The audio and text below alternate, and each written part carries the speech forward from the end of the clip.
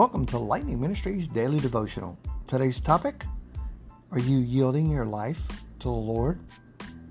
In James 4:7-10, it expresses that one of the hardest things for us to bear is removing the fact that we are no longer in control of any of the circumstances in our lives.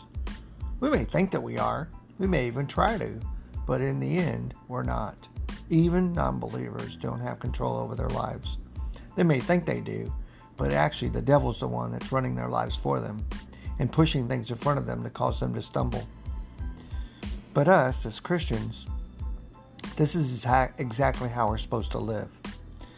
Jesus said that it was very clear in the Word in Luke 9:23 and 24 that we must deny ourselves and lose our life for the sake of His.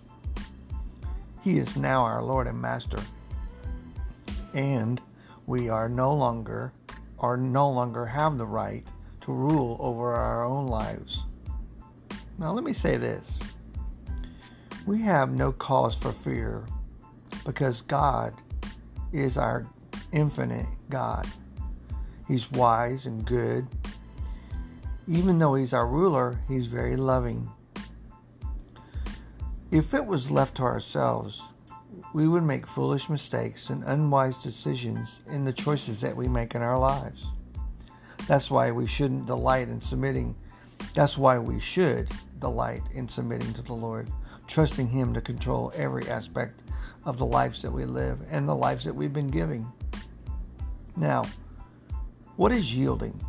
What do we have to do? I think it's a two-part process that the Lord wants us to do. The first one is submission. It's a necessity. If not, we're going to not be able to resist the devil.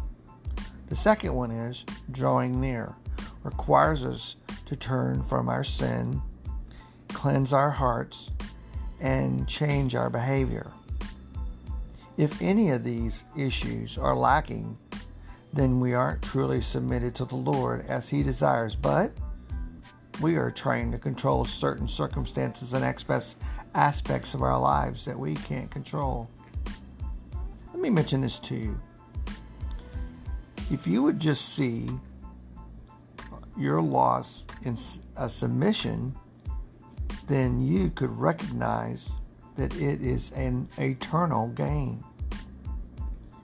Let me encourage you to humble yourself before God, and He promises to exalt us above all things because of His love for us.